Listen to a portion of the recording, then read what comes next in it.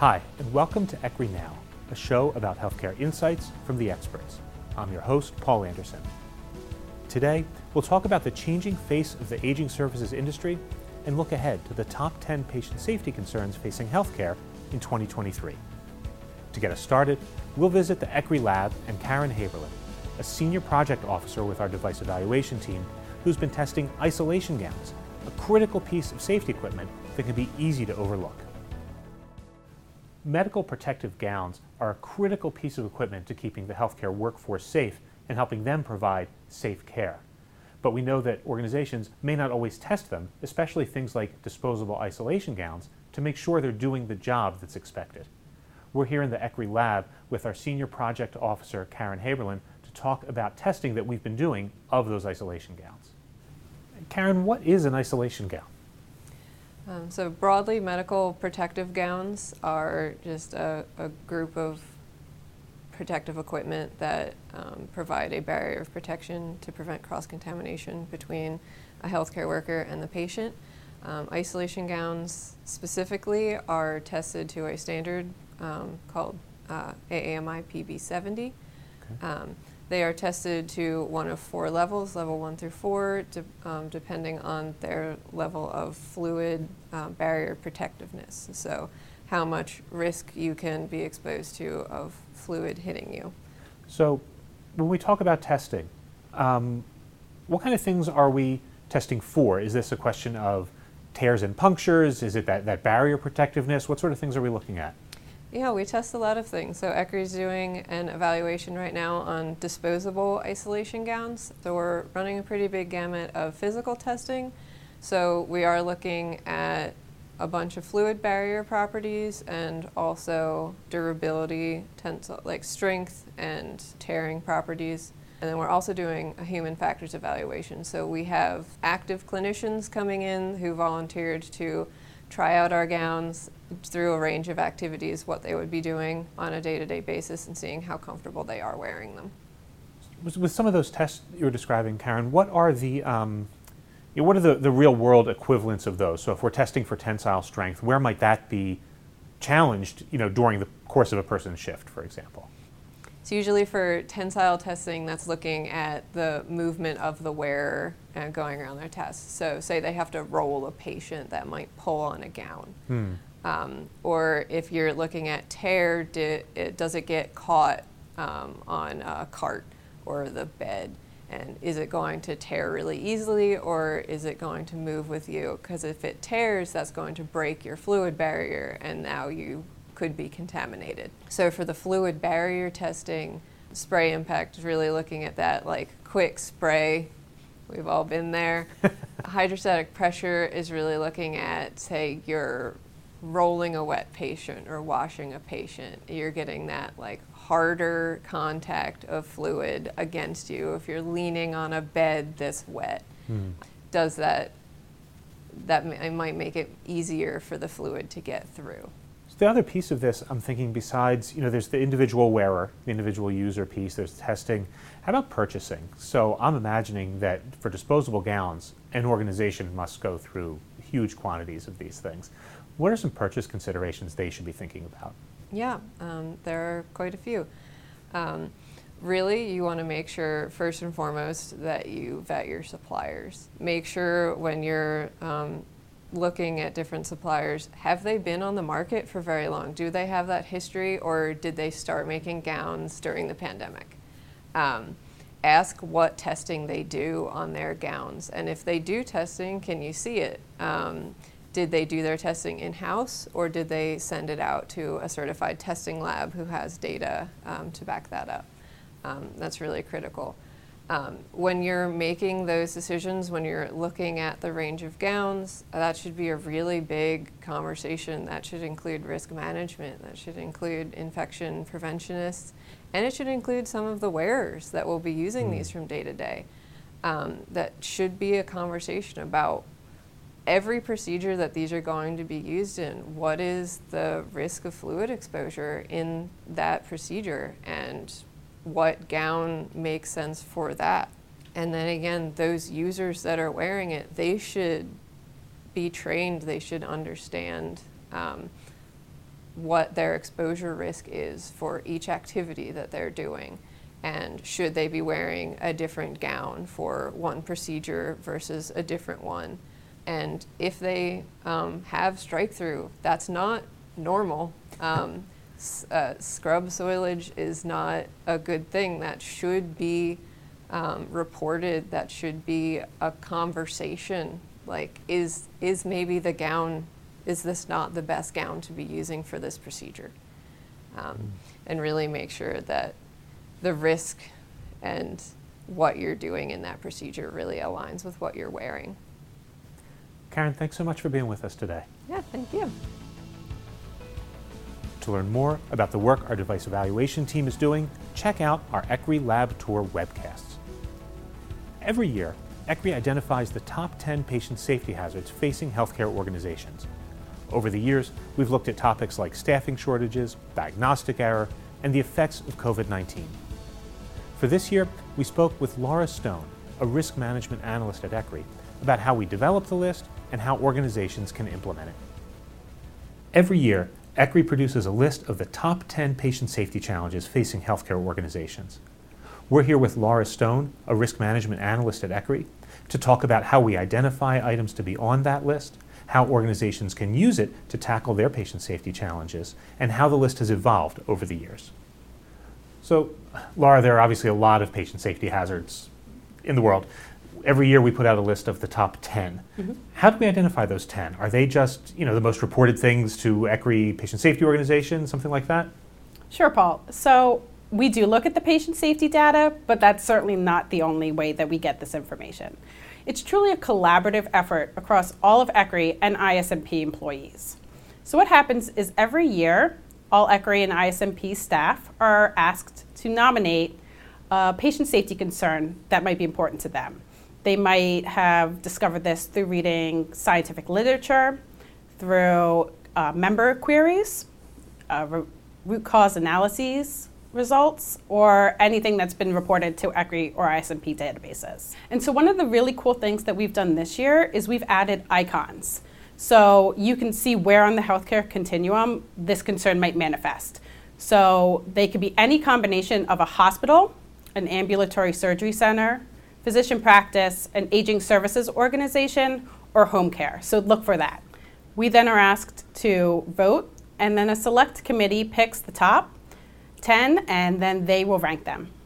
So it's more than just a counting exercise. In Correct. other words, right, we're evaluating things from all those sources. How important is, do you think, that interaction that we have with our actual clients, then representing their real lived experience down into the list? Oh, that's so important, Paul. And I think that that's one of the things that we do really well, is we listen to our clients, we see what are their pain points, and then we try to help them. One of the things I really like about our top 10 list is that it's not just a list of things that can go wrong, right? We offer recommendations about what an organization can do about it. And we really always try to emphasize, especially the role of the patient in that. Why is that so important? Engaging patients in their care is really important, Paul. It gives patients a sense of autonomy. It also leads to better adherence to their care. So one of the things that we are really focusing on in this is not just helping the healthcare workers and giving recommendations to them, but really how can they engage those patients and also their caregivers as well. So, we've been doing the top 10 list for almost a decade, and obviously things have fallen off the list over the years. Is that an indication that healthcare by and large has sort of solved those challenges, things around diagnostic challenges or fall prevention, things like that? Are they basically better now? I think they might in some cases be better. I think in some things we've made improvements, definitely. I wouldn't go so far as to say they're completely solved, right? And I think just because something isn't on our list doesn't mean it's not important. It's just these are the top 10 things that really this year maybe we should be paying a little bit more attention to and trying to address. Last year, in our 2022 list, the lead item was about staffing shortages. And I know that is not all fixed now here in 2023. Right.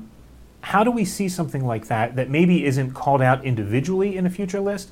Does it still sort of pop its head up in other ways? It does. So it's not explicitly an item in this list this year, like you said. We devoted the number 1 last year to it. But it does still show up in some of the ones this year. It might have been a contributing factor, or it might be something that people need to address in order to overcome current concerns for this year. You know, I mentioned again, we've done this list for a long time, and this is really be our third full list in what I'll call the COVID era. How do we see the influence of that in some of these topics? Yes, absolutely. So without giving away any of the items on the list, I will say that considerations around the COVID virus or the pandemic really does show itself in a lot of our topics this year. It could have been a contributing factor to some of them, or it's something that you need to think about while you're addressing some of these issues, because it is our new reality. Laura, thanks so much for your time. Thank you, Paul. Be sure to check out ECRI.org for the release of our annual Top 10 Patient Safety Concerns list, coming during Patient Safety Week beginning March 12th. As the U.S. population ages and retires, the elder care industry is evolving to fit its growing needs. I spoke with Vic Rose, the Executive Director of Aging and Ambulatory Care at ECRI, to see how some of those changes have taken place and where things might be going next. Vic, what are a couple of the big ways that the long-term care industry has changed over the last, let's say, a decade or so? Paul, that's a really important question. And like all of healthcare right now, there's a lot of forces at play affecting how we care for our older adults, who's caring for our older adults. You know, if I had to say the number one force that's having an influence on how we deliver care for our older adult folks in the country today, it's staffing and scheduling. But there's other challenges too that we're paying attention to. They range from financial challenges, reimbursement challenges, greater regulatory expectations, increased expectations from family members and residents themselves, but also from staff and how we keep our staff safe. And finally, there's other care delivery systems emerging. One of the biggest being care at home. We don't know today exactly how that's all going to play out. What we do know is it's going to continue to change how we deliver care in almost every existing setting and where we'll be in the future. So Vic, you mentioned risks that emerge as we go through changing acuity, regulation, staffing, all of that. Yeah. What are one or two of the things that we think really people maybe aren't paying as much attention to as they ought to be?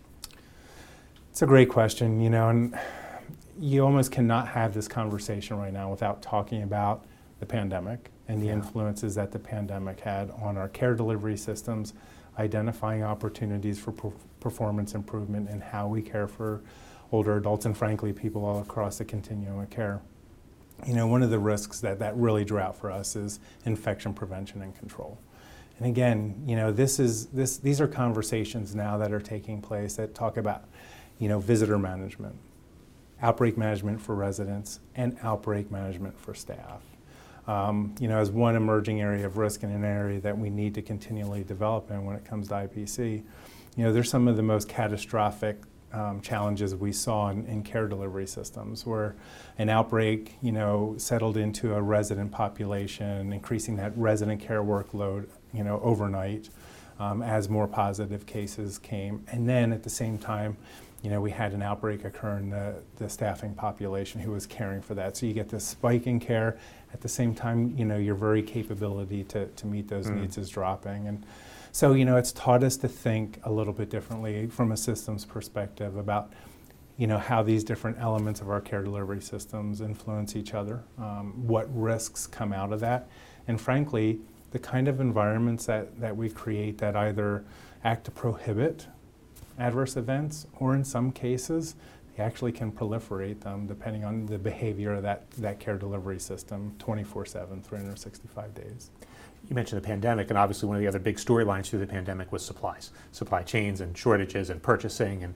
And broadly speaking, in the aging services industry, are they set up the same way we think of more established acute care organizations to be thinking about their purchasing programs and their purchasing assurance? So it's really been a hidden area of focus, and frankly, something we haven't always paid attention to in the non-acute care aging services, part of the care delivery system or the continuum of care. And it's something at ECRI we're really focused on right now.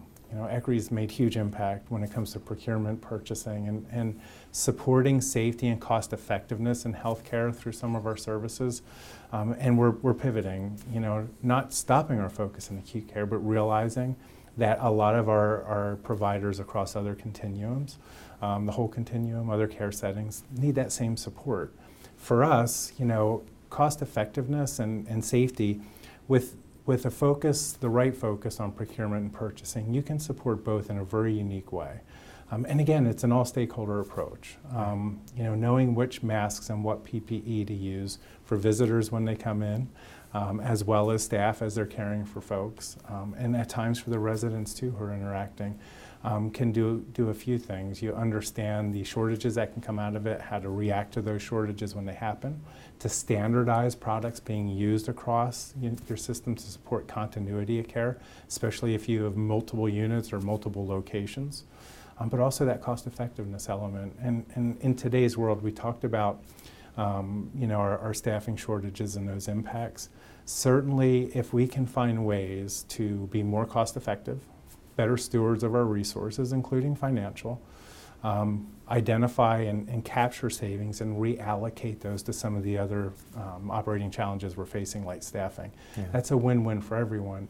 And then if you do it right, you can also support your safety measures at the same time by selecting and comparing products and equipment that really help you achieve your quality and safety goals. Build a real virtuous cycle, supporting it, reinforcing itself. 100%. Vic, thanks so much for being with us today. Truly my pleasure, Paul. To learn more about how ECRI can support aging services providers in responding to these evolving challenges, visit us at ECRI.org. Thanks for watching ECRI Now. To find future episodes, visit us at ECRI.org. Until next time, I've been your host, Paul Anderson.